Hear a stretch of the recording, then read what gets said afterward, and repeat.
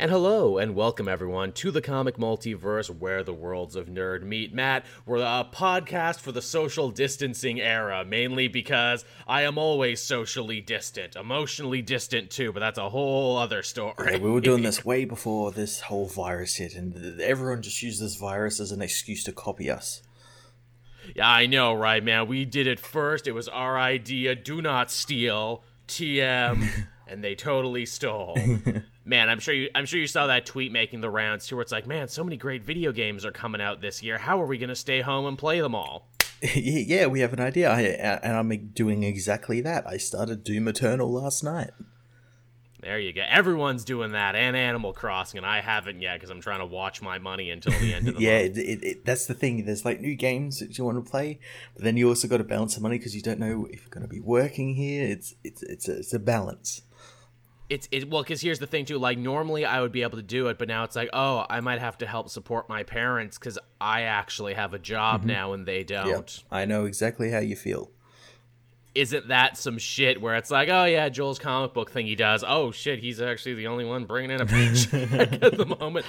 So now I'm like double stressed to turn out content where I'm like, oh, I better fucking get on this shit. I can't actually relax. There's that new Tiger documentary I wanted to watch. There was games I wanted to play, and I'm like, nah, I don't think I can. Also, thank you, Michelius, for subscribing. Much appreciated. Yes, thank you. But, yeah, beyond all that, I feel like I'm going to be saying this a lot. How's life in quarantine treating you, Matt? Yeah, but pretty good. I'm in, like semi-quarantine since I'm still going to work for now. But I think as of today, like as of 8 minutes ago, like our cinemas, clubs, pubs, and I think all non-essential stuff has like closed down. Yeah, Canada did the same. Oh, thank you, Creative Mind, for the subscription. Much appreciated. Always a good thing. Yeah, it's basically happened here. Again, I live in the country, so there's not many people here. So I'm lucky in that regard. I actually went out today for the first time in like a week because I actually needed to go to the store and get some more stuff. And it's funny, they have these new things now in the shops, blue lines you're supposed to stand behind and check out because that's the 6 feet line. Yep. And one lady got very snippy when one person overstepped the line. You overstepped the line. You overstepped the line. That's funny you should say that. I actually had something similar. I went to a Subway and they had like the signs that said, 1.5 meter rule sort of thing. And this woman was getting irate because her kid was just running around the shop because it was a little kid. Can't stop him. But she was getting mad at the people he was running near like it was their fault. He invaded my space. There's nothing I can do. His space is this whole shop. Respect it. Yeah, really. The funny thing, too, is that, you know, before all of this happened, I had my eyes checked. I was going to go pick up my first pair of glasses. I was going to finally get this tooth taken care of and everything, and now that's just on the eternal back burner. Oh, yeah. Yeah, I would not be going anywhere near, like, hospitals or doctors any time soon. Here's the thing, actually. Today, they put it out in the local newspaper that the first person actually died in our small town hospital of the virus. Now this person had traveled to Germany and Tahiti and a bunch of other places and had only just come back. But in the back of my mind, I'm like, yo, glad I didn't. Yeah. Oh, yeah. I keep hearing about things like that. Like, oh, this person went to this hospital that I've been to before who caught it. I'm like, I'm not going to any hospitals. Yeah, glad I did. I had an idea, too, because obviously, you know, I'm one of those people who doesn't have a face mask. I'm like, ooh, I'll just put my scarf around my face. Then I'm like, no, don't do that because, what is it? If you do that, people are going to think you're already sick. Yeah, yep. I joked on Twitter there where it's like, hey, I'm going to get my old goth rave masks out of mothballs. And I'm like, fuck, I actually wish I did have those. Oh, is my voice all deep again this time? No, I'm reading the chat. Doesn't sound like me. Doesn't sound like it to me. All right, might fix it up if it is. People liked my deep voice there. It's like, hey, everybody, it's Joel, the comic multiverse. Then I just changed back to normal halfway through. Now this is going to be a very special and interesting type of show, everyone. To keep things light and fun, I actually asked people over on Twitter to recommend us some fun comic book would you rather situations. We're going to talk about that in the latter half of the show. We're going to cover some of the comics we read this week, but first things first, we got some news here, and actually more news than I thought we were going to have. Yeah, well, I think that all the people thought, oh well, no one's doing anything, might as well just drop some news. Clearly, and thank God they did, because my assumption was where it's like, well, they're still putting comics out for now, unlike movies and television, but, there's going to come a time when they can't tell us anything new. Yeah, did you see, I don't know whether you saw, but, because movie production has basically halted, all of the scoopers and the people in the know who don't really know a lot of things are getting really upset because a lot of them have Patreons, and now they don't have any content for those Patreons, so they're kind of complaining that that's all closed down. I'm like, well, would you rather everyone get infected, or you get a scoop that probably won't be true? If I was El Scupo Magnifico, I would probably be quite upset right now. Is he still around, El Scupo, or am I just making shit up now? I think he is, but I think, no one takes him seriously anymore. Now everyone is like him. Yeah. He was special for a minute because he was the only one, but now everybody does it. Yeah. All right, I guess with that, we can head on over to the news, and a topic that I talked about a little bit on stream this week, but not much because I've actually been streaming more over on my own Twitch. Check it out, everyone. I know some of you did, but the new Warriors miniseries coming out as part of Outlawed, which I read the first issue of that this week too, has courted much controversy. But I think it's actually a lot deeper and more complicated situation than people are giving it credit for. So basically, there's a new team of new warriors coming out as part of Outlawed, and they have some very silly-ass names. There's Screen Time. That's the guy in green. What's his deal, Matt? What can he do? He got infected by internet gas, because that's a thing now. And he likes the memes. That's his power. He loves the memes. He's as smart as the internet, which I'm like, okay, so it's Freakazoid, but not funny. That's a weird addition. I didn't think any of it at that point because they had a whole trailer thing with Kibble Smith, the writer, and they announced each member of the team every day. I'm like, well, that's a weird addition, but all right, every team needs its one weird screwball. It's not until he got to the next two characters, twins, one of which is non-binary, the other one who I think was gay. I didn't read the whole article that closely, but the important thing is that their names are literally Snowflake and Safe Space. Yeah, the first one I was like, okay, this is whatever, but yeah, it's these two that I'm like, okay, what's going on here? This is a joke. This is some long game joke that we haven't got the punchline yet.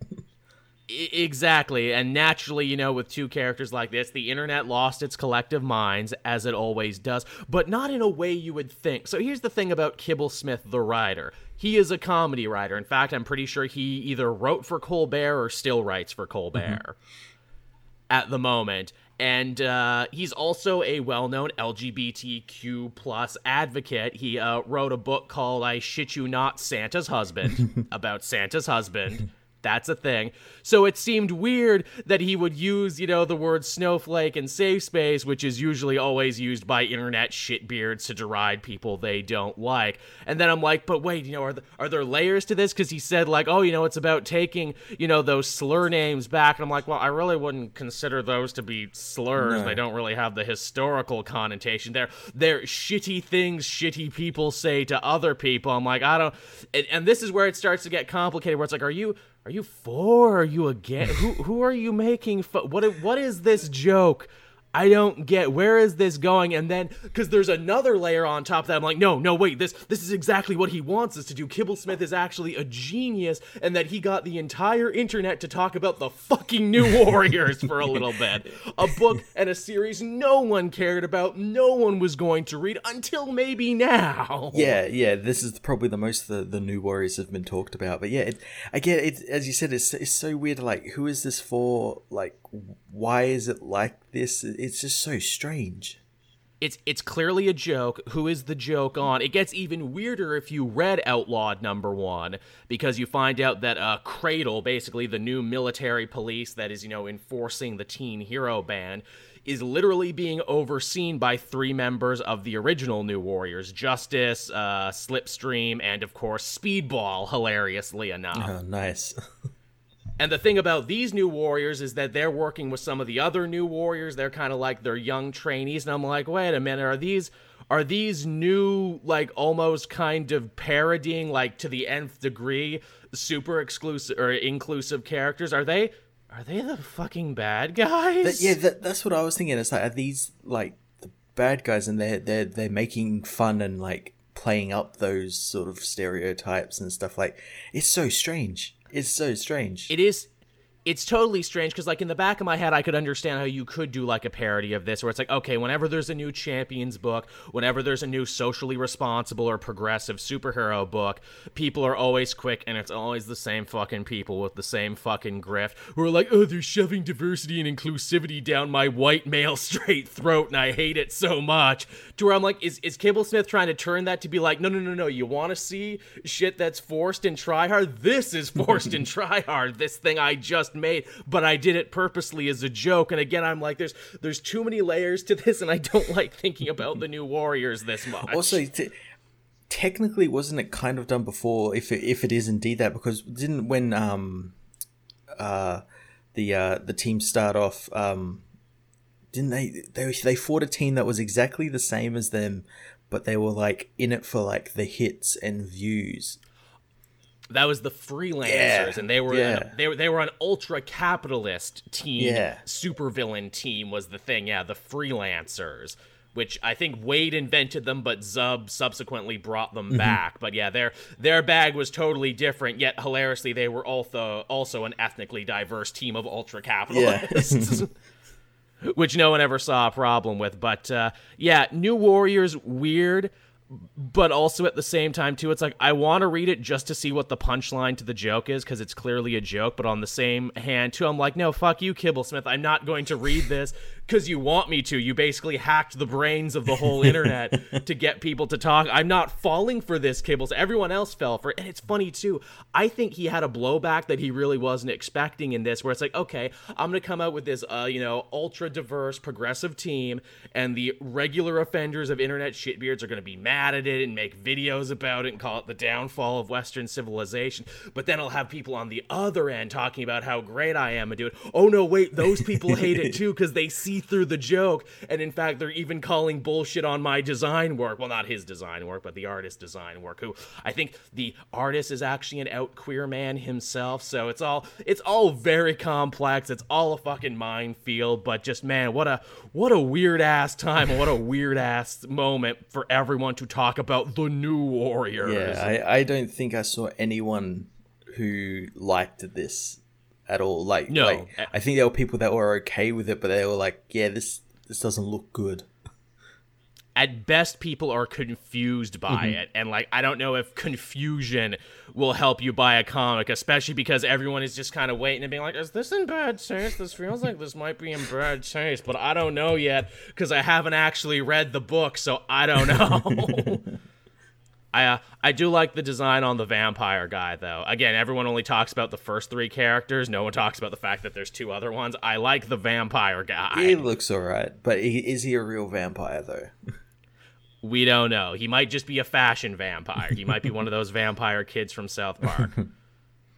Also, the other girl on the team, who she's a plus-size hero, and her power is she has a backpack. And I'm like, oh, okay, so you have 3 super stereotypical ones, then the plus-size girl whose powers have nothing to do with the fact that she's plus-sized. That's what really confused me, because I saw her, I'm thinking, oh, she's going to be like the strong one, the like tank of the group. She's going to be the one that like can lift heavy things. It's like, no, all her powers come from the backpack. I'm like, oh, so the thing that could easily be taken off of her. It's exactly, which again, it's a joke. It's all clearly a joke. I just don't know who the joke is on yet, and if it's punching up or punching down, and I'll have to read the book to find out, to which, again, is a non-starter, because I'm like, fuck you, I'm not going to read it just because you made me. I want to read it because I want to, not because you hacked my brain, Kibblesmith. But yeah, there's the new Warrior controversy for you, which, again, to call it a controversy is almost to give it too much credit to, because it's such a manufactured controversy. Yeah. They did this knowing this would happen. Yeah, exactly. And I don't like to be manipulated. Like, at least with all this other stuff, like, you can tell when something is earnest. Like, basically, when he was talking about it in that little trailer they put out, he was doing everything but winking and nudging. Yeah. He could have just looked in the camera and just said, "This is a joke." This is a joke, but I don't want you to think it's a joke, because if you know I'm taking the piss right now, then the whole shtick doesn't work. This is almost Kaufman-esque with all the different layers in this. This is almost fucking Andy Kaufman fighting with Jerry the King Lawler. All right, so from there, we have another piece of news, something that I'm sure many people will enjoy.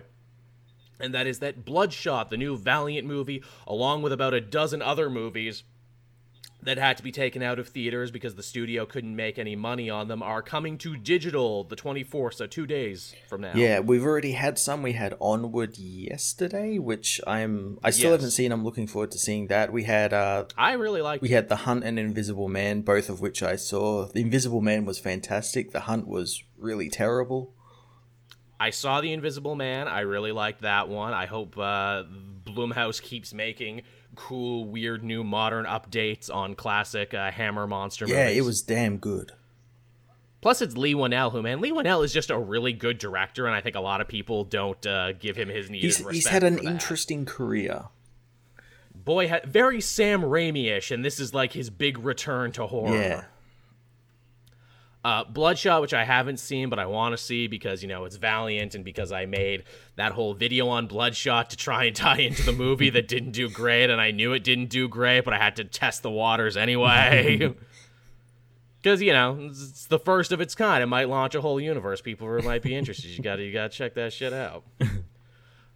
But yeah, that comes out. That new Guy Ritchie movie, The Gentleman, comes out. I want to see that. Yeah, I want to see. I heard good things about that and never got a chance to see it in the cinema. Everyone's saying it's the return of Guy Ritchie, that he's like actually good and cool again, and that the movie is weirdly semi-autobiographical because it's about an aging crime boss coming out of retirement to prove he can still do it. That's great. I'm like, oh, just replace crime boss with director, and there you go.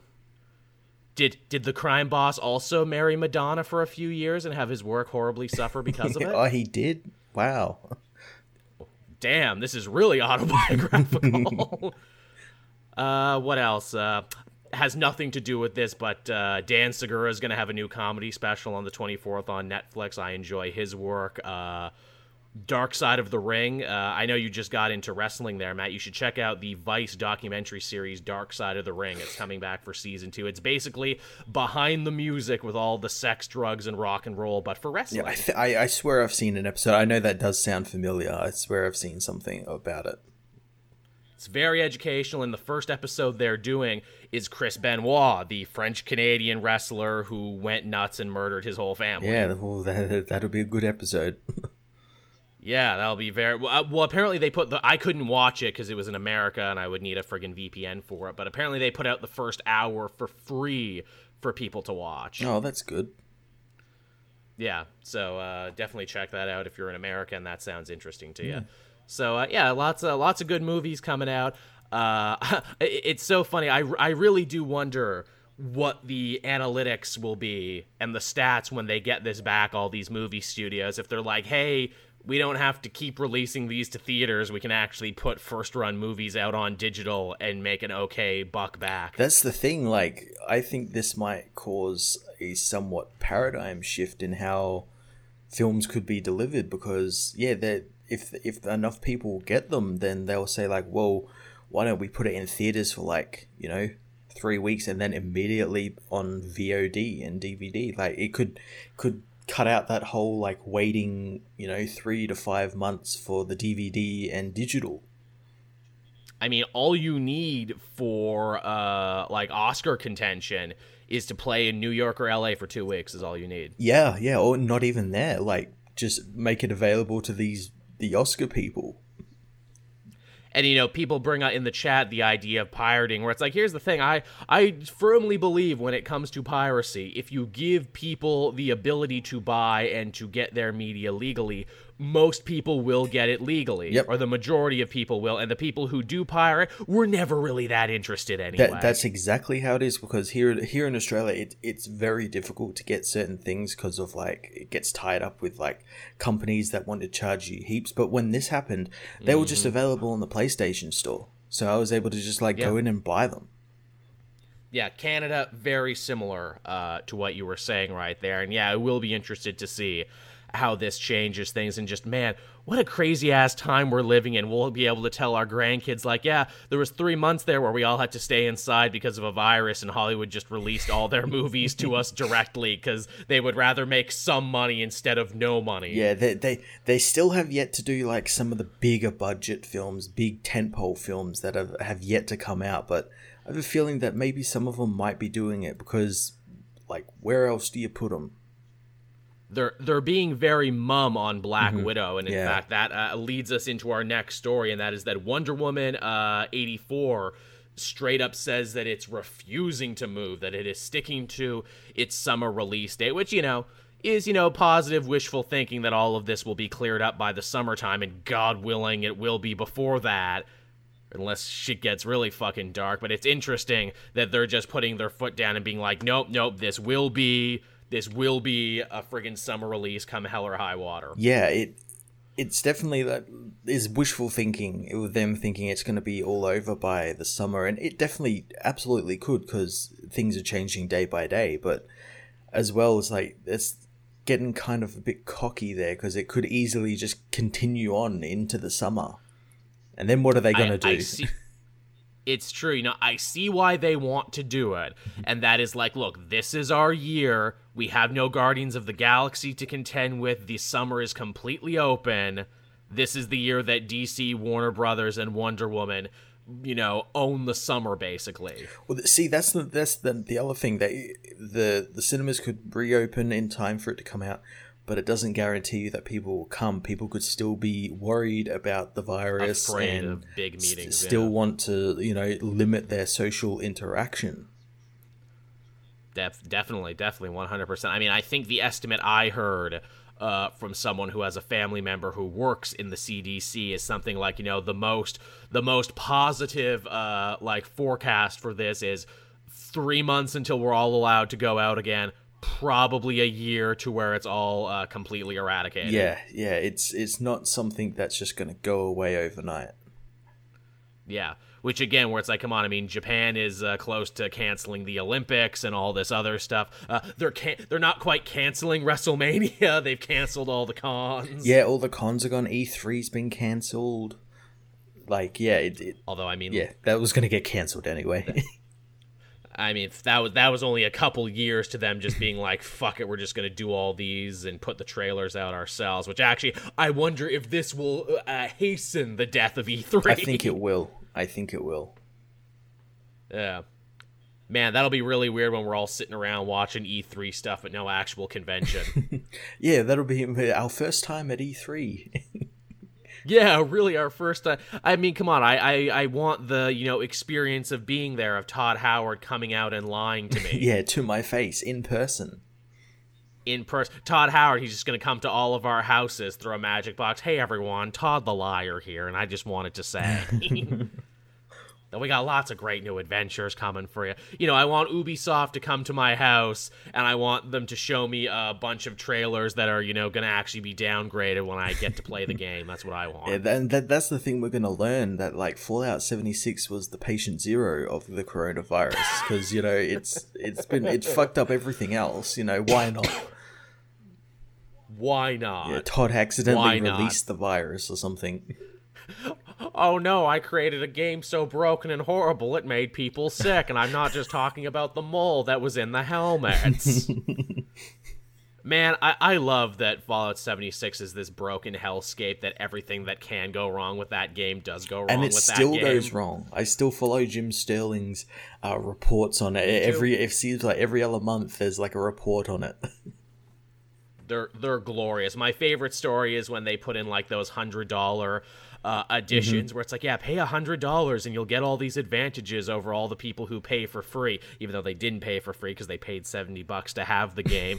And you had people forming like anarchist gangs to hunt down the players who paid $100 and just grief them to death so they never want to play anymore.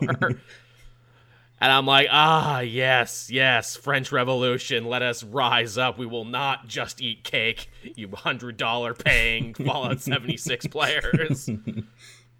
And yes, I know Marie Antoinette didn't actually say let them eat cake, but still. But yeah, so there's the Wonder Woman news for you. Do you think Black Widow will move? Because Black Widow would be the first to move. Do you think they would just wait to release, or do you think they would say, fuck it, we're just putting it on digital? Well, yeah, it's like, as of now, it's meant to be released in like a month or so, like for me at least. So, and that's not going to happen here because cinemas are closed. So I could see it released on there. I think what they'll do, if they do release it, they won't put it on Disney Plus first. They'll put it on the VOD where you got to pay like the $19 or however much those other ones were, so they can make a bit of money, and then after like a month or so put it on Disney Plus. Because, that's what they did with Star Wars and Frozen and everything. It'll be interesting because I know a lot of people were saying, like, is Black Widow a strong enough character to hold up a big movie release on her own? You and I kept saying yes, so I almost kind of hate the idea that if it did come to that, the movie wouldn't get a chance to prove people wrong. Well, it's extenuating circumstances. It can't go to theaters if they're all closed. Very, very, very. I would feel less vindicated, and naturally, I'm the most important one. But yeah, there's your movie news for you there, everyone. More new comic book news coming from the world of Marvel. Along with that new Warriors trailer, the next day we got a little bit trailer for Children of the Atom, the next in the never-ending sea, it seems, of X-Men titles. And honestly, I gotta eat some crow on this one, Matt, because turns out my theory about what this book was 100% wrong. I assumed, this is gonna be about the Chimera mutants and how they start, because you got one that kind of looks like Gambit and one that kind of looks like Cyclops. Honestly, this still might end up being true, but it didn't sound that way from the trailer. This is actually apparently about the next generation of mutants. This is the new mutants is what this is. And what makes them different from the Krakoa mutants is, by the sounds of it, they don't live there. They have parents. They have secret identities. That's what really excites me about this, because like Marvel don't really do secret identities all that much. So now that they're doing them, that really excites me. Especially not for the X-Men. And also, it seems like these kids are going to be fighting traditional crime and not dealing with the day-to-day operations of Krakoa, to where I'm like, Yeah, that's what really intrigues me about this. It's different. What also intrigues me is that how does Xavier and Krakoa feel about these mutants? Fit into this. Yeah, because it's not... Obviously, we've seen what a tyrannical control freak he's become. He's not going to let these kids run around and do whatever they want. No. And again, I keep thinking there could be a really dark, like, stinger to this book where it's like, well, why does one kind of dress like Cyclops, and why does one have Gambit power? I'm expecting Xavier to walk out the end and be like, oh, we impregnated their parents with DNA. That's totally us. This is how we seed the next generation of mutants to take over the world, to have them kind of become celebrities, because according to the lady who's working on this, they have, these are kids with TikTok pages and Etsy stores and everything, and like they are very prominent Zoomers, which I know some people got really pissed off when she used the word Zoomer, and I'm like, why? Generation Z, what's wrong with it? Yeah, no. Apparently there was a bunch of people super pissed about that. They're probably millennials or boomers. Yeah. Yeah, we're the old ones now. Millennials, we're nearing 40. Yeah, no, it sounds really cool. And as you said, that would actually be really cool if there was that sinister undertone of like, these are all like an experiment of Xavier. This is like how he tries to weed out humanity. Yeah, exactly. By being like, look, we become... Because he even kind of said that, where it's like, look, we have a country now, so now we have to build a culture. So having mutant celebrities, young, hip mutant kids taking over the apps and getting all the followers and everything would be a really sinister way to do so. Yeah, they've already started taking over, like businesses and stuff, because they got the X Corp and the Hellfire Club with their, like, pharmaceuticals and all that sort of stuff. So, yeah, this is, like, the next logical step. When are we gonna get the mutant banks? Magneto said he was gonna take over the mutant banks. When are we gonna get that? Yeah, the bank book. The bank book, yeah, it's just yes, the new mutant number cruncher who has the power to crunch all the numbers. It's just him being like Form 76, diversify portfolios. Yes. Good. It's just 20 pages of that. People are asking who's writing this one. I follow her on Twitter. What's her name? Vita something. Which I want to say this might be her first. This is definitely her first big book with Marvel, but I think she's done some work for them before. Is it Vita? This is Ayala? Yeah, I'm glad you said it. I can't say her last name. I'm glad you said it, Matt, because I would have butchered it too. I follow her on Twitter from something completely different because she just has like a good Twitter page. But yeah, that's I was gonna call it New Mutants, but no, it's Children of the Atom, and it looks interesting. It looks like it could go either way. It's definitely a different flavor for the X-Men books, and even though I kind of begrudge, like, another X-Men book I have to read, at the same time, I'm like, ooh, that sounds fun, though.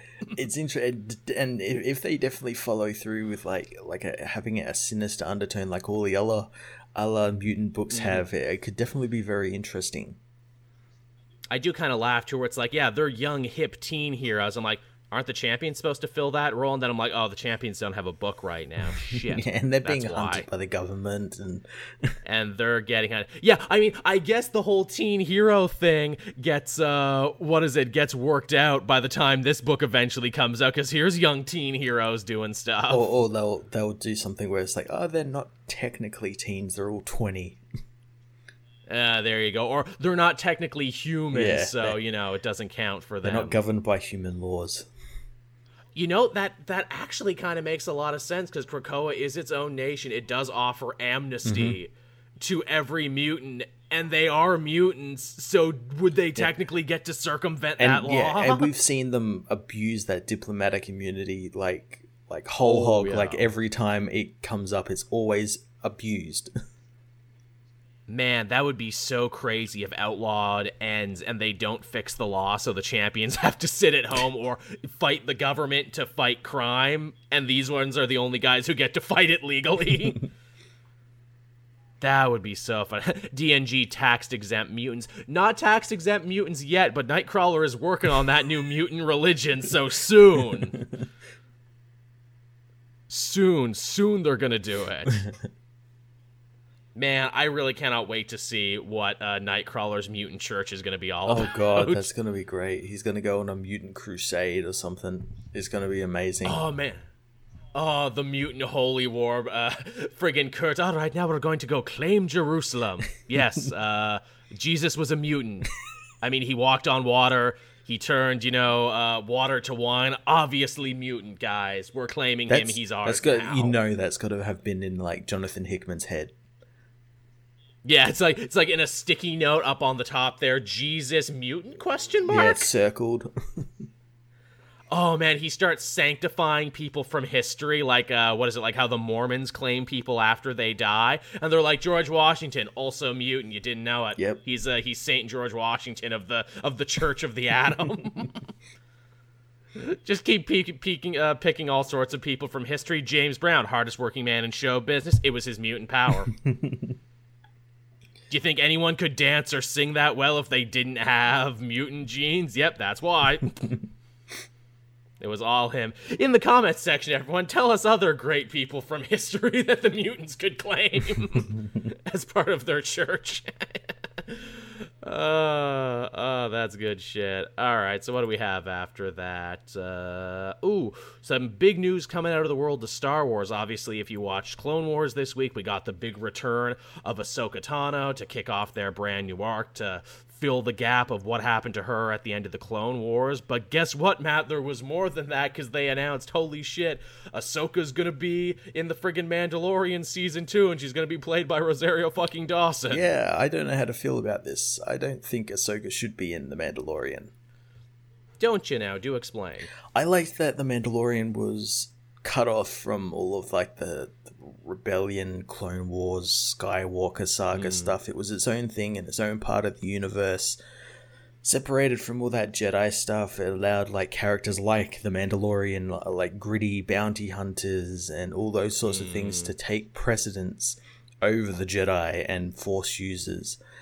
So bringing her back in kind of feels like they're just shoehorning her in just because she's a popular character. Like, I obviously, you can tell from her inclusion that you can tell the story will be, oh, she's going to come after the child or want the child. Or something like that. I mean, it's funny you said, that it's so, what is it, its own thing in its own island from the other Star Wars stuff, yet hilariously is made by Dave Filoni, who helped create her for Clone Wars originally, and did Rebels, and did this, and in fact, she always kind of came back with the idea that she was the fulcrum of the Resistance, and when that show ended, she was going to go to uncharted space to look for Ezra. I think my best case scenario, and I trust Filoni to do this, she'll be in one episode for a bit. Maybe it has something to do with the Darksaber, because obviously she's fighting Darth Maul in this season. It's probably going to have to do something with that. Maybe that's what she wants. Maybe it has nothing to do with the child. It's, I got to get this ancient Jedi artifact back, because reasons. And then supposedly the next rumor there was that if this proves popular, and there's no doubt that it might, they want to spin Ahsoka off into her own live-action show. I'd like to see that as that live-action show being the sequel to Rebels. Same. Just speaking of that, that's another thing. Like, she would, as you said, only have to be in it for a little bit because The Mandalorian takes place at the same time, around the same time. She would be off with Sabine in the unknown regions looking for Ezra. Yes. So, like, she could appear as, like, a hologram or something, or a vision. But I had a really cool idea, which would be like, oh, what if instead of being a protagonist, she's an antagonist, and wants the child because she sees the child as like the start of the new Jedi, or like a new thing, but like because the child will bring balance to the Force. Yes, something like that. But because the Mandalorian now has to look after the child because he's part of the clan and everything, he doesn't want that for the child because he's seen the shit the Jedi and Sith and all that sort of get up to, and doesn't want the child to be part of any of that. So there's that sort of clash between the two of them. Also, having the Mandalorian fight Ahsoka would be interesting too, because you get all the visuals of a fight with a Jedi, but you get the little caveat of like, well, I never finished Jedi training, I'm a Jedi exile, I'm pretty fucking good, but if he loses, you can still have the caveat of like, well, he didn't lose to a full Jedi though. Or if he wins, where it's like, well, she wasn't a full Jedi though. Even though she's like one of the best. Yeah. Now, here's my thing. Where's my fucking Asajj Ventress show now? Because we got to explain what happened to her. Yeah. Because I'm pretty damn sure the last season of Clone Wars isn't going to do it. And I know they had that book that was pretty cool where it was her and Voss trying to kill Dooku and everything. Let's adapt that into something, please. Yeah, she technically died in the book, as Mitchell points out, but I think there's probably a story there you could probably tell with her. Because I think it was left vague. I haven't read Dark Disciple in a long time. But I think it was left pretty vague. Because also, too, it's like, we got to answer that. And I guess we got to answer what happened to Cad Bane, too. Yeah, I know there was that story reel stuff, but still. I don't count that as canon. No, even though Filoni and his team have said those were canon as they did other stuff. But yeah. Yeah. I just want Cad Bane to be alive, even just like an old Cad Bane to show up in Mandalorian somewhere. Just do like an Unforgiven story with him. Yes, exactly. He's an old man now. He's the sheriff of some backwater planet. He's like, I know you. You're a bounty hunter. I used to be the best bounty hunter. Ooh, then you can redo that scene from the story reel where like maybe Mando gets like a dent in his armor from where Bane shot him. That'd be great. Because that's such a cool scene. I just want to see that recreated. And I know they had that for young Boba Fett in mind, but still. That's what I would do, but that's just me. I know, too, as people were quick to bring up with Rosario Dawson. It's like, didn't Rosario Dawson get canceled not too long ago? I know it's the internet and everyone gets canceled eventually. I'm not going to bring the showdown by bringing it up, but yeah, she got into trouble. Her family, too. Go read Wikipedia if you're interested in it. It all seems very kind of like, that's fucked up, but, I found like this casting news, which I think has been confirmed to be true. I'm not too sure yet. I think it's still up in the air. But like I found it to be not true to begin with, because a lot of people were fan casting her as Ahsoka, and I'm thinking, when something like that happens, I'm thinking, I don't know if that's true or not. And really, I think Ashley Exon should play the live action Ahsoka. She voices her. She's voiced her for so many times. She kind of looks like her. She's cosplayed as her before. I agree for voice reasons. Then again, I'm trying to think myself to where it's like, okay, well, if she was like a young woman at the beginning of the Clone Wars, and what is it, like a 20-something by the time that series comes to an end, and an adult as Fulcrum, so she'd be like what, late 40s, early 50s, maybe by the time of the Mandalorian. We saw her around the time of the Mandalorian in that last episode of Rebels, and I think because her race like ages differently, she didn't look too. I think she was a little taller. You do get the alien exemption, don't you? Yeah. That's true, but yeah, should be interesting. Also, too, now that Rosario Dawson is Ahsoka, a lot of people were fan casting her for She-Hulk, even though she was already part of the Marvel Universe for something else. Do you think this cancels that out, or do you think she can double, triple dip? Yeah, I think she can double dip. I mean, I don't think the Ahsoka role in Mandalorian will be that big. No, and she's going to be so made up and everything. Yeah. Yeah, there you go. So, all right, what else do we got going on after that? Here's a fun story. Here's just a feel-good story I want to bring up. Jake Johnson, the guy who played old schlubby Peter Parker from Into the Spider-Verse as part of this whole, like, quarantine thing, he's actually telling parents to DM him, and he'll call your kid and, cheer him up and make him feel better during these uncertain times. And I'm like, wow, that is the sweetest, most Spider-Man-ass shit I've ever heard. Best Peter Parker. Confirmed, everybody. The best Peter Parker is him. Sorry, Tom Holland. You're gonna have to up your game a little bit here. You just got out wholesomed. Yeah, that's really cool. I liked him as Peter Parker. I thought he was pretty good. Me too, definitely. Also, thank you, Great Mind, for following, or Creative Mind. He did the thing with the threes that activated my selective dyslexia.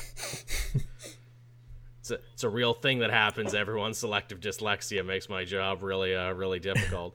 But no, that's really sweet and really awesome of him to do that. And in such trying times, it's nice to be able to see, some guy doing good. Yeah, very nice. Also makes me hope too. I'm like, man, I hope you come back for that next movie then.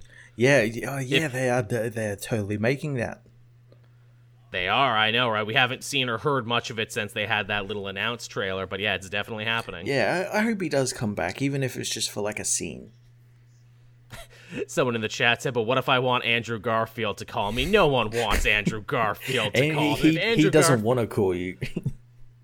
No, if Andrew Garfield called me right now, I'd be like, what the fuck you want, Garfield?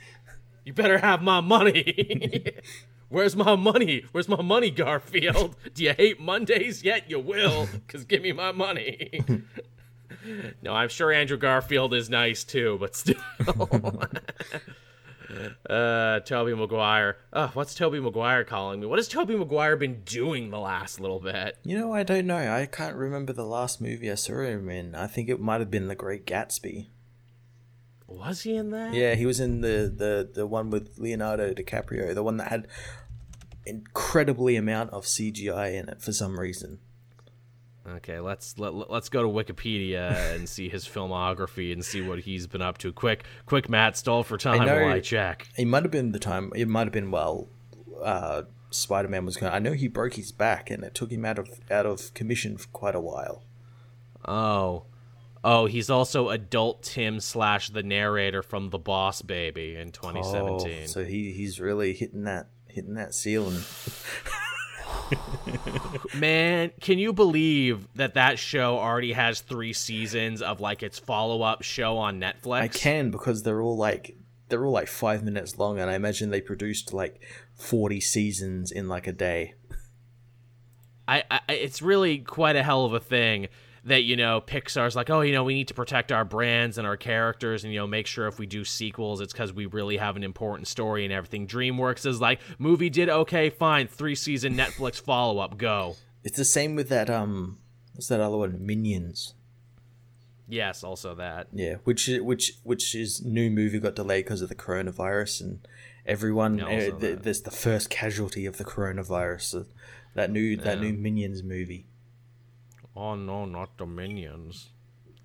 I apparently hear that How to Train Your Dragon show is all right because again it expands on what was already pretty interesting lore, and they got Jay Baruchel and most of the voice actors back. Yeah, there was a Tangled TV show as well. Apparently that only just finished up recently. Yeah, and apparently it was pretty damn good, is what people were saying, because it also grew the lore, and in fact, they took a bunch of the ideas they had for an unmade sequel and put it into that. Did you hear that, apparently, since the coronavirus struck, popularity in Tangle went up because in the movie, the kingdom is called Corona? So I think early on when the coronavirus happened, people were searching that and they were coming up with Tangled and I'll watch this show. Maybe this will tell me how to survive the virus. And I mean, Rapunzel was, practicing social distancing most of her life. She lived in a big tall tower, kept everyone else away. Yeah, they were also human in there. So how did they know? How did they know? How did they know? You gotta follow the money, Matt. It's always about that. Tangle tells you to follow the money. Rapunzel, the OG otaku. Yeah, she was up there writing Naruto fan fiction this whole time. With her body pillows and anime. Yeah, posting on her live journal, Apparently the villains in the Tangled show were better than the one in the movie. Yeah. Or at least, more active. That was Eartha Kitt, wasn't it? Or no, not Eartha Kitt. Who played the villain in that one? Mother Gothel. I know she had that song everybody really liked. I can't remember. Yeah. All right. Fair enough. It's not important. Tangled save us. Yes, in this hard times, everyone. Tangled will save us from the coronavirus. Good shit.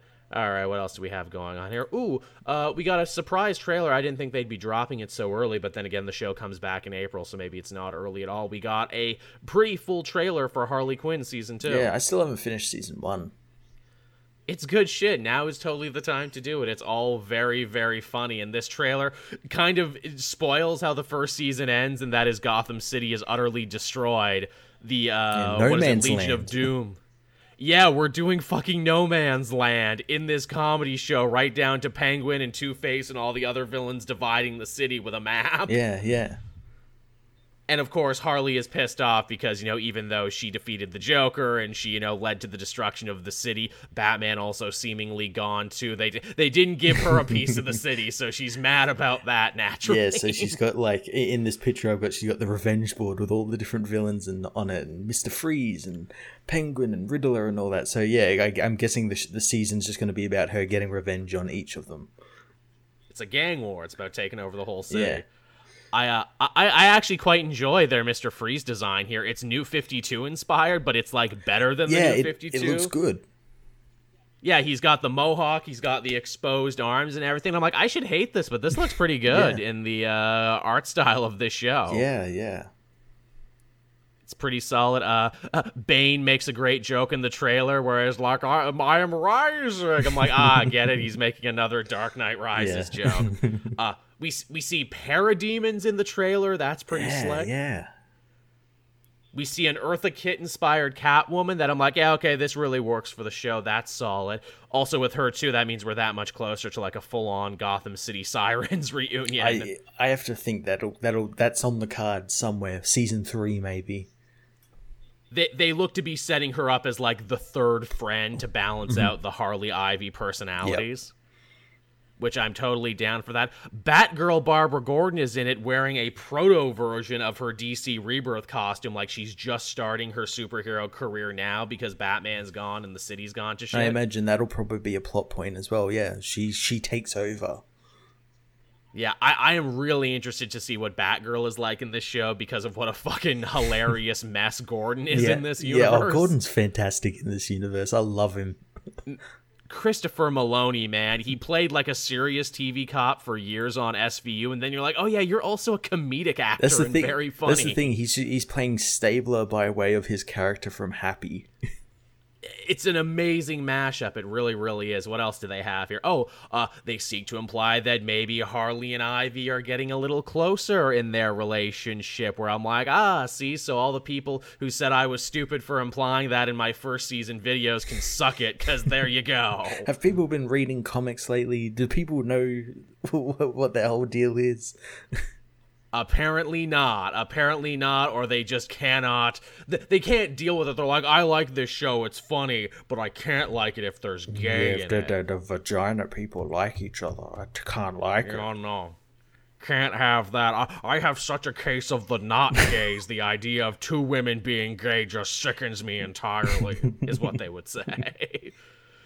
But yeah, so it looks really funny. I can't wait for it. They're going into some really interesting directions in this show. Man, I really did, like, I knew there was a 50-50 chance this show might make it, but now it's like, no, this and Doom Patrol are like the only reasons to have the DC Universe happen. Yeah, it's very strange, because it feels like they actually pumped a little bit more money into this show compared to like Young Justice or like some of the other stuff.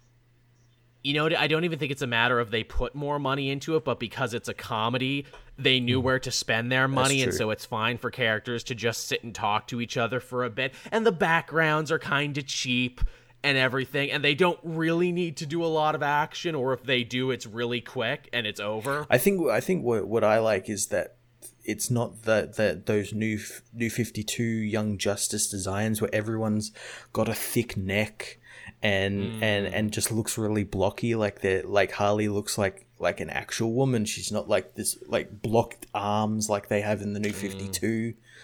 You know what it is too? It's like the first two seasons of Young Justice had so much more money and they had to deal with a smaller budget for season 3. Here they developed the show with the budget in mind, so they knew where to cut corners and what everything was supposed to look like. So, you know, it feels better.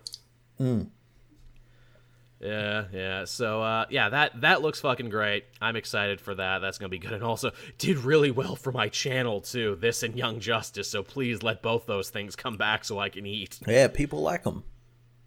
They really, really do. People like those. They don't care for my Star Wars reviews. I found that as well. I found that, like, I keep doing the Star Wars comics, and like people talk about it endlessly, but don't want anything to do with the comics or anything. It's shocking. It's like, you know, is it something I'm doing wrong? The last one I did with Ahsoka did the best ever, probably because, you know, people were excited for that character to come back and because of the news about the Rosario Dawson thing. But yeah, it's just surprising. And then I'm like, well, no, I gotta at least see Clone Wars to the end so I can justify talking about Mandalorian, because more people like that might like that. I'm gonna wait until Clone Wars is over and probably do like a whole like series review on every season of it or something. That might actually work better because, you know, again, it's all very arc-based storytelling. Like, the episode from this week was good, but so very much just the slow burn start of a bigger story. Oh, yeah, it totally was just setting up everything. These are the characters, this is the world, this is the rules we're living by, and now we'll continue with stuff next week. Yeah. All right, so what do we got from there? Ooh, our last story this week, and something I didn't expect to talk about. Infinite Destinies, or Infinity Destinies, is going to be the next big Infinity-style event from Marvel, and they've already spoiled in solicitations. Oh shit, it looks like OG Nick Fury is coming back at some point. Yes, or as I like to call this event, Dice Infinistis. Because whoever designed that fucking title should be shot. Yeah, look at them having fun with the font and everything. Aren't you clever? Aren't you clever with the fonts and everything? Honestly, I forgot that this was actually picking up from where the last Infinity story left off, and that is the Infinity Stones became people. Became people, or in the case of like Soul Stone and stuff, kind of just like went about it like became sentient and just like left. So like you've got characters like Adam Warlock who are searching for it and stuff like that. But yeah, some of them became people. Nothing really ever happened with that. Yeah, I mean, they do say something kind of interesting about this, because when I first heard this story, I'm like, oh god, we just did an Infinity story cycle. I don't want to do another one. But admittedly, they said two things that made me kind of interested. The first thing is that this is actually going to tie into what Solid and Amid is doing in the Miles Spider-Man book right now, and that is, hey, Remember that creepy dude with like the Lovecraftian corporation called the Assessor who kidnapped Miles and tortured him and looked like he was trying to figure out about the Ultimate Universe and everything? Okay. He's involved in this. And then also the way they're releasing the book is kind of interesting too, where it's like, look, it's not going to be its own book. It's going to be a series of annuals featuring more popular, more prominent heroes like Iron Man and Captain America meeting these new Infinity Stone people. Yeah, it's very interesting. And on the covers here, you got the guy with the Time Stone. I'm just trying to remember whether that was the guy who was technically a serial killer who got it while he was in prison and used it to escape prison. I don't think it is. I vaguely remember that story. Yes, yeah, there was a guy in jail and the stone came to him and everything and he escaped. But that was so fucking long ago now. The Raptors came after him or something. I can barely remember. Yes. That was, goddamn, they waited a long time to tell this story, didn't they? They're striking while the iron is ice cold. Just when you need to. And I bet you, I fucking bet you, the way that they're setting this up, where these characters are going to join, famous Avengers for stories, I bet when it's all done, they're going to spin off into a new book, and it's going to be called The Infinity Watch, and it's going to star all these characters. I'm still waiting for them to bring, because they for a while there, they did those Infinity Warps, those characters that were merged, like Spider-Man and Moon Knight and all that. They did that for like an issue each, and then they're like, these characters don't exist anymore. And I'm like, they were really interesting characters though. They were fun. And also, I mean, shit, it's not like you guys are going to be able to do another DC crossover or another amalgam anytime soon. So Marvel's like throwing up their hands and like, fuck it, we'll do our own amalgam. And we'll have Blackjack and hookers and Spider Knights. And you'll love it. Because, again, they make a point at the end of that book to be like, okay, we saved their universe, though, if anyone ever wants to do anything with these characters ever again. They did, and they did a follow-up with, like, they all got, like, one-shots, and then that was it. Like, no one... And all the one-shots were just that. They were just, like, stories from those universes, and that's it. Yeah. So, yeah, this is Infinite Destinies. I don't know. Could be good. Depends what else is going on at the time. Yeah. Because Marvel's pretty fucking stacked at the moment with stuff. Oh, they've got this Empire. I guess Children of the Atom might be its own sort of little event. X of Swords. X of Swords. What else we got? There's so much going on. Yeah, that's right four. Now. That's four. And they're all going to have tie-ins. Oh, God.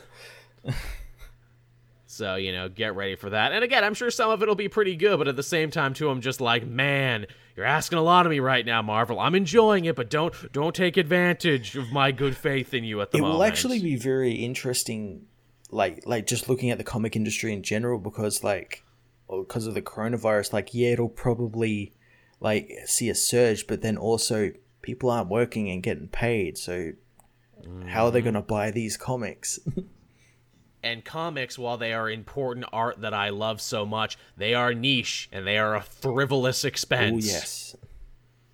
I mean, not to me, because, I, get to write them off on my taxes, which, fuck, I haven't done that this year. Okay, the government extended it. You have to, August to do it before they charge you any extra, but I might also be behind for a couple other years I need to do, but, So if we don't do the show 1 week, it's because Joel's in jail for tax evasion. Tax evasion. Oof. Gets the cell next to Wesley Snipes. Yeah, I mean, hey, you're Blade. What's up, man? Some motherfuckers always try to ice skate uphill. Here's the thing. I know people who are way more behind than me. Actually, is the thing. It's not so much I'm avoiding them. It's I'll get to them eventually when I have the money. Because I know being a YouTuber and being like a freelance creator, I got to file for a loss every year. And then last year, it was the first time I ever actually owed the government money. Where before it's like, hey, filed for a loss. Give me my tax return. And it was awesome. And I'm like, hey, guess who's paying for dinner tonight, everyone? But then after that one, they're like, okay, you owe us X amount of money. I'm like, no, you give me money. I don't give you money. Oh, fuck. I'm lucky I've never owed the government money, so I'm happy about that. Yeah, it was the first time I had ever owed them money, and I'm just like, man, being an adult sucks. Gotta pay them. I see what my dad was so mad about all the time. That's why. But yeah, there's your tax talk, everyone. If anyone ever wants to become a YouTuber or a freelance creator, that's what you're gonna have to deal with, everybody. All right, so there's the news, everyone. Now, should we talk about what we read this week, or maybe just talk about a couple big books, or we can hop into the fun segment that I put together for this, and that is we can read hypothetical situations in comic book universe as submitted by the fans. Our Would You Rather game. Well, let's do comics first, then do that, because that might spawn some new things in the chat. Okay, cool. Well, let's just talk about a couple big ones then, because we don't have to talk about every little one, because I do want to save some time for the show. Yeah. Where would you like to start, Matt? Well, let's start with Hell Arisen finally finished up. Ugh, thank God, not a moment too soon. Oh, yeah. What a bullshit 4 issues that was. Like, I don't think I've been this disappointed in a DC story in a long time, because it had everything it should to be good. James Tynion wrote it. He's a good writer. It had Apex Lex, who you and I were enjoying. I know we were kind of in the minority on that one. Yeah, we were really enjoying that. It sort of started at the beginning of in the first 2 issues at least, looked to like maybe explain some of the stuff that the Justice League book either couldn't get to or was relegated to this book. And then these last 2 issues just like threw that out the window. It's like, nah, Batman Who Laughs is cool. Batwank, Batwank. Yeah, it turns out this was all completely avoidable, completely ignorable. This really had nothing to offer. And what it did offer was like, ooh, didn't you want to see, Joker and Lex have it out from what happened in Justice League? No, I got the gist of that. Oh, well, then you want to see Apex Lex fight the Batman Who Laughs? Not really. No, he's got no, as he said in these books, he's of no consequence to him. Didn't need to fight him. Didn't you love it too when Luthor's like, he's corrupted all the superheroes? Well, he's corrupted the B team of superheroes as the A-listers have gone. Oh, I'll bring together my Year of the Villain army, all of those villains that I have been empowering. But wait, didn't a bunch of these villains already get defeated, and shouldn't they not be? Perpetua has broken time. Also, why don't these villains talk to each other or to you in this time? Shut the fuck up. Shut up. We're trying to tie it together and have it make sense, even though it makes none. Yeah, it makes no sense. And then, then just to cap it all off, we find out that this has all been part of the Batman Who Laughs plan, because of course it has been. He meant for all of this to happen so he could get into Perpetua's mind and like make her go crazy and take her, like make her his puppet. Can we take a couple steps back to even before that? The other thing that completely chapped my balls is after all this big like, ooh, the infected Secret Six, ooh, they're sleeper agents for the Batman Who Laughs. They could be anywhere. We dedicated a whole Batman Superman arc to this, and they literally get defeated by Lex in a couple pages. And then they get depowered in this issue. They add nothing. They provide nothing. They're completely useless. That whole thing felt like it was that whole thing felt like it was meant to be a lot longer, and someone at DC cut the knees out of it, because it felt like, because they did that whole thing. It was like, who are the Secret Six? And they had like that big page that had all the characters on it in like a chessboard, and it's like, who are the Secret Six? And they like almost immediately tell you who they all are. And it felt like it should have been like a long haul sort of summer story where every now and then you find out someone who is infected, and then until you get the whole Secret Six. But nope. You know what it probably was? It was probably a matter too of like, well, we're canceling Supergirl, we're burying the Shazam book right now, so it's not going to tie in. Hawkman has his fans, but we're not going to make Hawkman the center of this story. Blue Beetle doesn't have a book.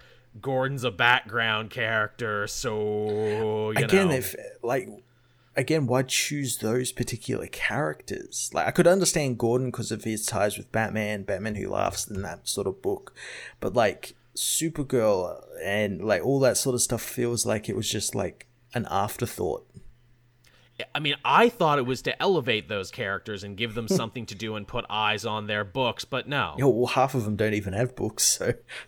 And half of them don't even have fucking books, so, Yeah. That's good. It was so weird, and then, it finished. I'm glad it just capped it off, even though Supergirl's book is still dealing with the fact that she's infected.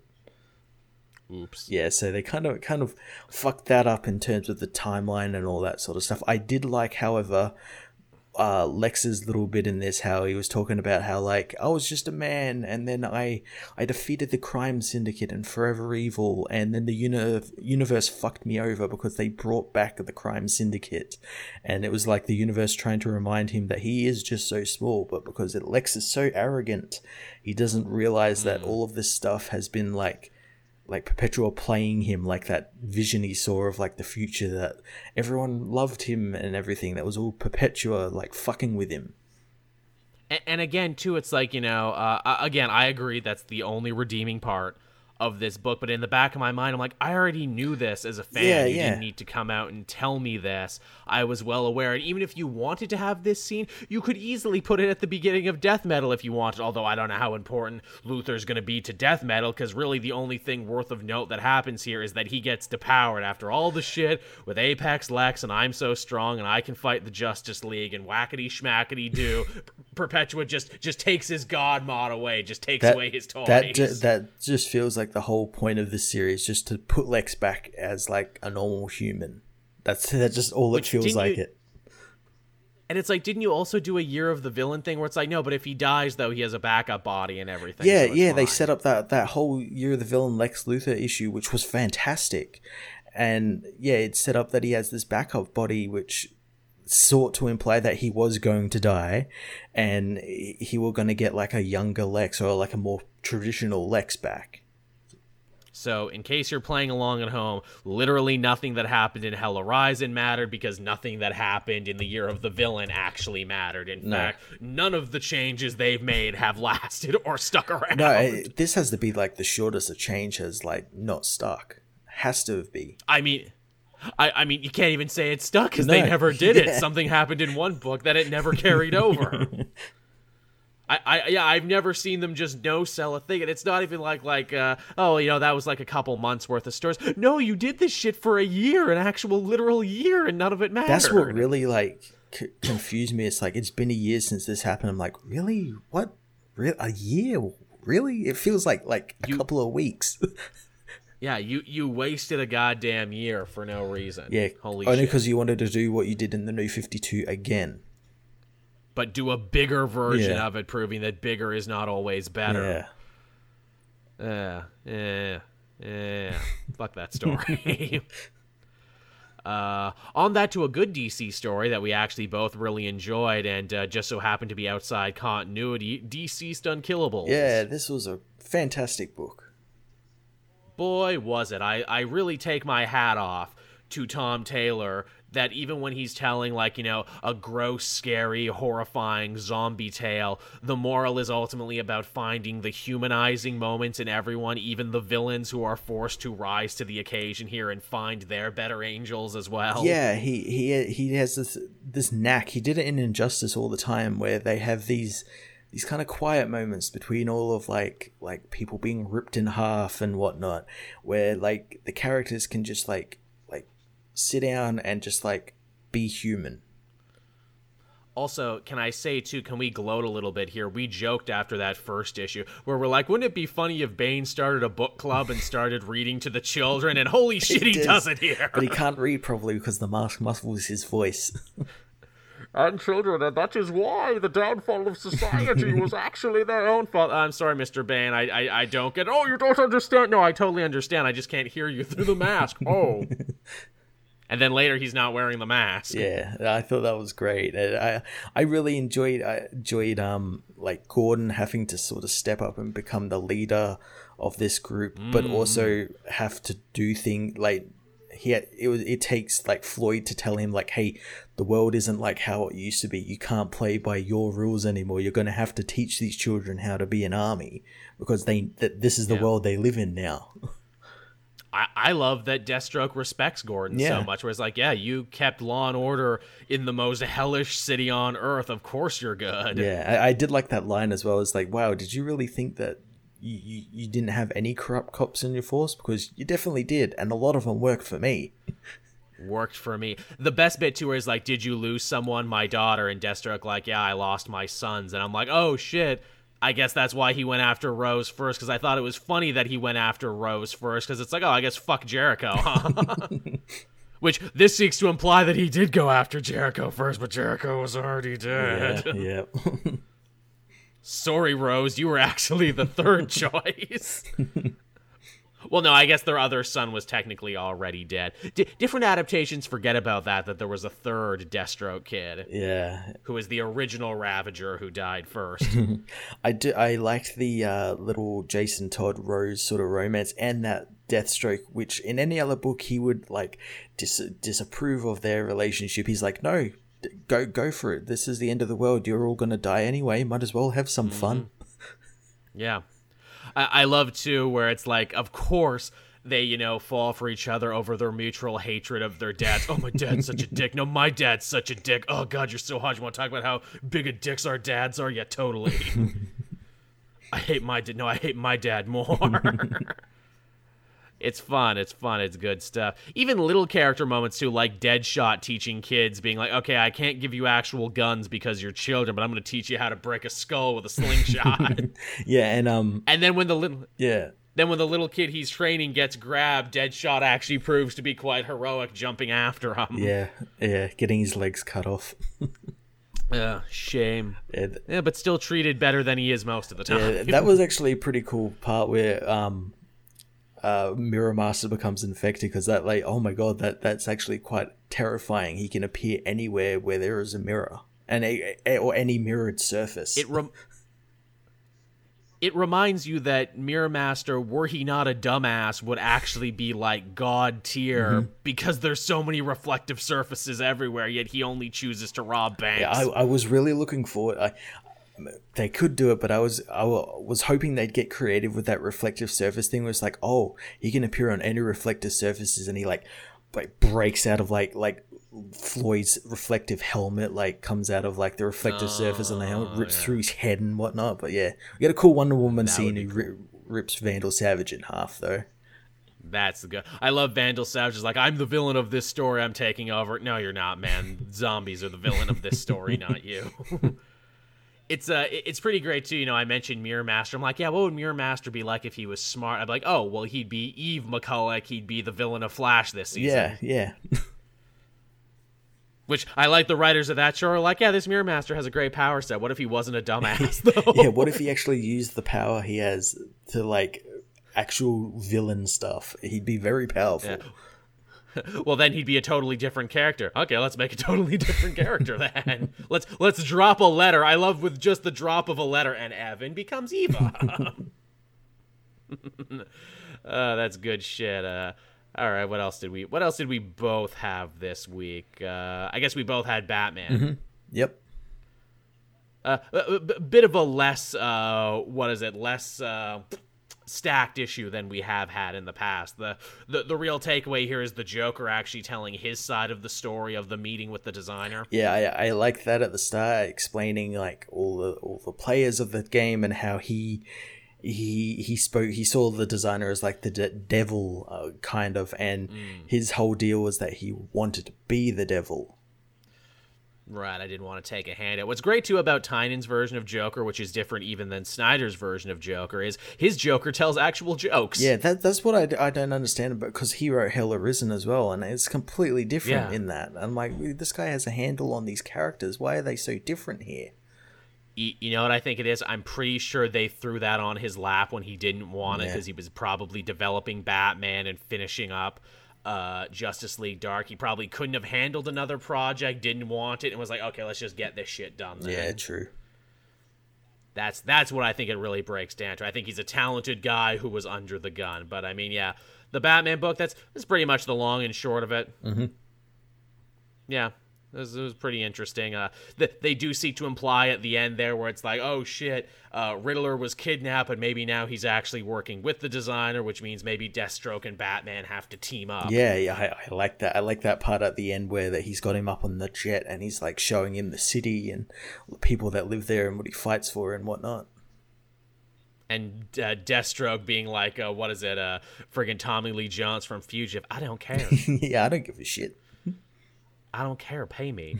And it's great because this is like Batman coming undone in a way you don't normally see him, where he's just yelling at Deathstroke like, care, damn it, why don't you care? I'll splatter us both right now. And Deathstroke's like, no, you won't. Fine, you want to play chicken and see I won't. That's the thing, like, James Tynion has undone Batman more than what Tom King did in his 80-plus issues.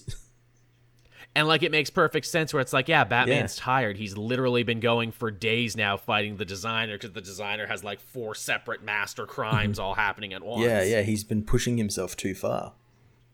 Yeah, and he'll eventually break under. I also like, too, that Catwoman and Harley Quinn have their own little side story, and they're like, okay, how do we help Batman? We steal Bruce Wayne's fortune before he gets the chance. And I'm like, all right, that's cool business for them. I like when Catwoman steals things, but for the right reasons. Yeah, and the book ends with, I guess, Riddler enacting his part of the plan that the designer had. Yes, which his was one of the weirdest. I want to prove I'm smarter than everyone else. I especially want to prove I'm smarter than the cops of Gotham. Really? Why them specifically? Yeah, well, why those cops specifically? I'm sure there'll be a good reason why. Yeah. I just thought that was funny. Like, penguins make sense. I want to rule the city. I want to be mayor. That tracks and also is very similar to both the Batman movie and also, an old episode of the Adam West TV show where he wanted to be mayor. So that's, like, baked into his character. Yeah, but yeah, the Riddler one does seem weird. I'm guessing it's just going to play into the fact that he always wants to have, like, a riddle or, like, a game going. And this is just, like, a bigger game than he's usually played. Yeah, I want to prove, where it's like, the guardians of your city can't help you because they're ultimately dumb, and I'm revealing how dumb they are because me, I'm big smarty man. Yeah, as Amazing Spider-Man says, the Riddler's going to unleash Corona on Gotham. Oh, no. The worst. Oh, no. It's funny, too. Did you see he also has a new costume now that's actually a lot closer to his Frank Gorshin costume? Yeah, he does. It looks great. Yeah, he dropped the suit and picked it up, and I'm like, this is retro. I love it. This is Riddler being like, nah, man, everything that's old is new again. Just wearing a onesie covered in question marks. Did you actually read Outlawed this week, Matt, or did you skip that one? Because I know you weren't reading Champions. Nah, I skipped it. It's I will say this. It is definitely off to a much better start than Civil War 2. Thematically, it is very similar to the first 2 Civil Wars or to the first Civil War where, heroes have to fight for their right to exist. In this case, it's young heroes. The actual, like, accident that they cause, no one actually gets hurt or dies during it. Well, actually, that's not true. Vision is the one they end up killing. Okay. But it's a total accident. It's that they're fighting one of the dragons left over from the War of Realms. Viv's like, I'm going to, like, punch it at Mach speed. And then Power Man is like, I'm going to give you a chi boost so, you can fly and hit that much harder. But that apparently ends up causing her to malfunction. And she becomes, like, this weird energy lightning rod, stops the dragon, but destroys a building and almost kills an important VIP. And basically the champions get blamed for it, even though they saved the day. Yeah, very much like the starting salvo for Civil War 1 with Speedball and the school. Only not in such bad taste because they didn't murder a bunch of children. And again, too, I'm just like, how come no one brings up, like, yo, it's fucking Viv, man. She's a robot. We'll just rebuild her. We rebuild Vision all the goddamn time. Yeah, so they don't bring that up at all. No, they don't bring that up at all. It's funny, too, the VIP who they're trying to save, again, tying into the much bigger thematic idea this story is pushing, and that is, what place do young heroes, young activists have in the world of comics to try and tie it to a real world thing. The idea is that the VIP the champions have to save is a young 16-year-old climate crusader who Roxxon, the oil company, was trying to murder her. And I'm like, oh, okay, I see who she's supposed to represent. I see this. And Kamala Khan actually manages to save her, is the funny thing. But she wasn't in costume when they did it. So when they passed this new law outlawing teenage superheroes, they call it Kamala's Law. Oh, jeez. So she's laid up in the hospital, and they've named this horrible new law after her. They build a, friggin' military police force called Cradle to enforce it and to break up everything. And it's hilarious because Speedball of the New Warriors is one of the people leading this team, and he's taking away the champion's shit, and he's like, yep, this job's too dangerous, kids. You'll thank me later. Trust me, I should know. Oh, jeez. And I'm like, wow, way to rub such salt in the wound, fucking Speedball, fuck you. Do they bring up the fact that, like, yeah, this whole outlaw thing, it, like, makes sense, but, like, do they bring up the fact that why are they going after just the children? Why not all vigilantes like Punisher and all that? Why are they excluded and just the children are the only ones being focused on? Literally, the idea they seek to imply is that this is all the work of, like, a slimy, blame-shifting politician whose, name escapes me. Yeah, I remember seeing him on the news. And, yeah. The idea is that he's going after the champions because the champions are an easy target to score, political points for him in his career. He couldn't go after Captain America. In fact, Captain America sticks up for the children here, saying, I was part of the greatest generation. I enlisted in the army basically when I was these kids' age. And I think the further idea, too, is that, Nova kind of gets under his skin by saying, kids die every day all over the world, right? Be it in, Somalian child armies dying of starvation, drug abuse, suicide, school shootings, etc., etc. And you fucking stuffed suits don't do anything about it. So instead of actually going after a problem that mattered, you're going after us because we're easy targets. Okay. So it's much more than Civil War II that, kind of oversimplified a very complicated issue. This one's like, no, we actually are going to try and deep dive a complicated issue. Oh, that's cool. That's cool. Yes. So there's a lot of, heady themes and ideas going on here. The only thing I didn't like about it is that the art isn't great. Oh, really? Who's the artist behind it? Oh, the name escapes me now. The problem is, like, it's fine art, but it's very cartoonish and over-exaggerated, kind of a bad fit for a book that's trying to be, all political and timely. Yeah. But again, they got to relate it to the kids, and I guess like kids wouldn't pick up art if it was done by like Alex Maleev or someone. That's true. I could see that being a thing they fought about in the room and being like, no, it's got to be like this. And also, too, the story is going to continue in the Miles Spider-Man book and the Miss Marvel book, and those are going to have their regular art team. So there you go. Oh, that's good. It's also, like, people keep referring it to Civil War because it has a very similar start. I don't see it that way because so far heroes aren't fighting each other. In fact, the entire superhero community is behind the children, minus the New Warriors, but fuck the New Warriors. Yeah, I imagine something will happen that'll shift like the people's like view on them. Right, they do make Miles kind of the wet blanket at first when the media's like, is it safe for these teen heroes? Is anyone safe around these teen heroes? And Miles is like, maybe they have a point. And everyone's like, shut the fuck up, Miles. Now is not the time to say that shit. And normally, I would actually kind of be on Miles's side, where it's like, well, he lost his uncle and his father kicked him out. I'm like, nope, no, wait, that was the Ultimate Universe. None of those things happened anymore. His uncle is alive and his dad loves him more now than ever. Why is he the one saying this?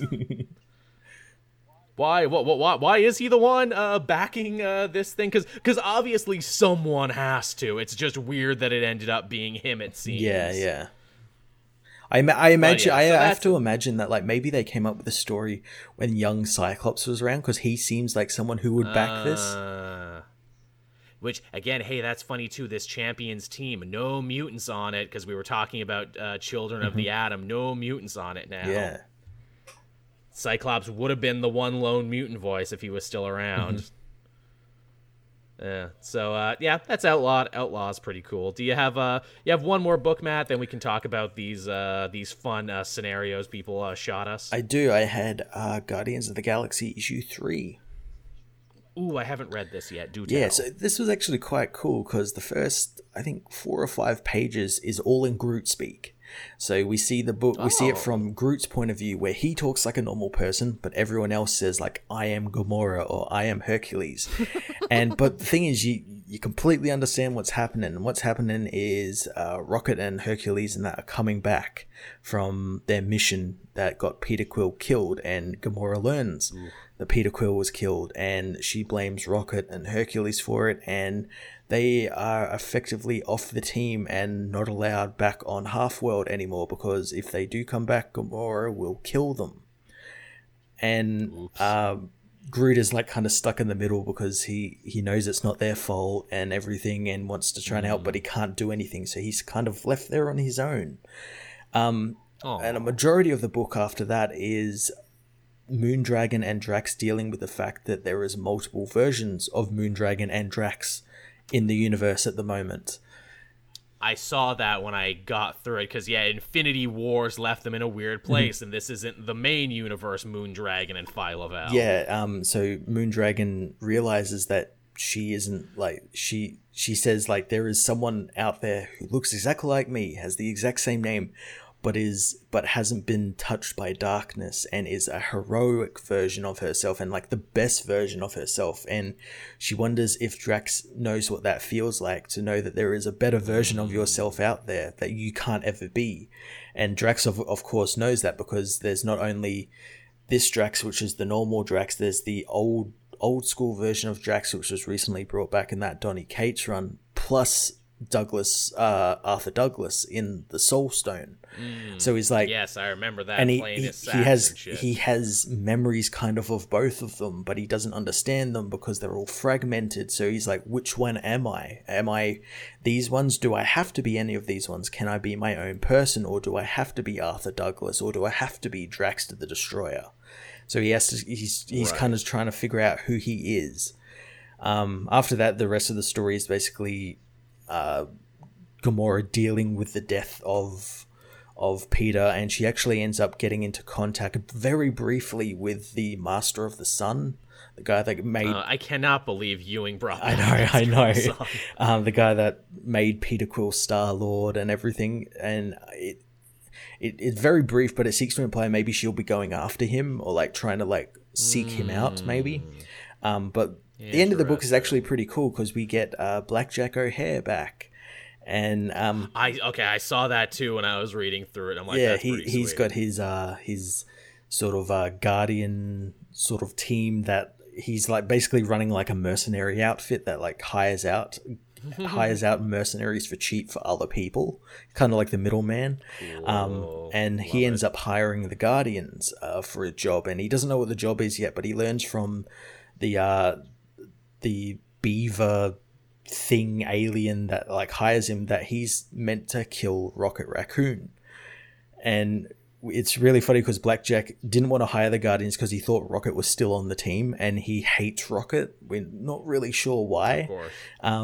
He absolutely hates Rocket, and that's like his number one rule. If Rocket's involved, he doesn't get involved. But yeah, he's been left to he's been given a mission to kill Rocket, but Rocket's not part of the Guardians anymore, so he hires the Guardians to kill Rocket. I love it. Yeah, it's pretty cool. Ewing doing a lot of big ideas for that Guardians book. That is, kind of getting away from the movie and kind of getting more to the Abnett Lanning era. It's yeah, they reference the Abnett Lanning era in this issue as well. Oh, do they? Yeah, because Gamora is remembering meeting Peter and stuff like that, and the Peter she meets is dressed up like the Star-Lord from the Abnett and Lanning run. When our costumes were different. Yeah. That's pretty cool. I'll definitely have to check that one out. Yeah. Now, it's funny, I had all these questions put together because I thought it would be a funny way to, help fill an episode, but honestly, we're at an hour 30 already. Should we maybe end the show here and then maybe make that a special bonus? Yeah, why not? All right, cool. So thank you, everyone, for coming and watching the episode. Be sure to stick around here live on Twitch. We're going to do this, and this is going to be an extra Patreon thing. Maybe I'll put it up later if I need more content, if I want to, take a night off and watch that Tiger documentary or something. But yeah, thanks, everyone, for showing up. We had a lot of people here, all 30 of you. Oh, yeah, well, we got up to, 45 at one point, I think. That's friggin' sick. Yeah. We're really glad, Matt and me, that we can be here and we can offer you some relief from your virus woes and everything, and we can be funny and talk about comics and shit for a little bit. And again, be sure to stick around because we're going to be doing more right when this ends. So until then, everyone, thank you for watching. Be sure to check out the show first on Patreon if you can't catch the stream, and then everywhere else Wednesday morning, 8 a.m. Eastern Standard Time. Yeah, thanks, everyone, for coming out. So many of you came out. That's really great. Yeah, whoop whoop indeed, chat. So hooray. And once we're done this, we're going to go and read some of your awesome submissions for comic book themed Would You Rather. So until then, everyone, I've been Joel. I'm Matt. And we'll see you all next week, everyone. Bye-bye. Bye.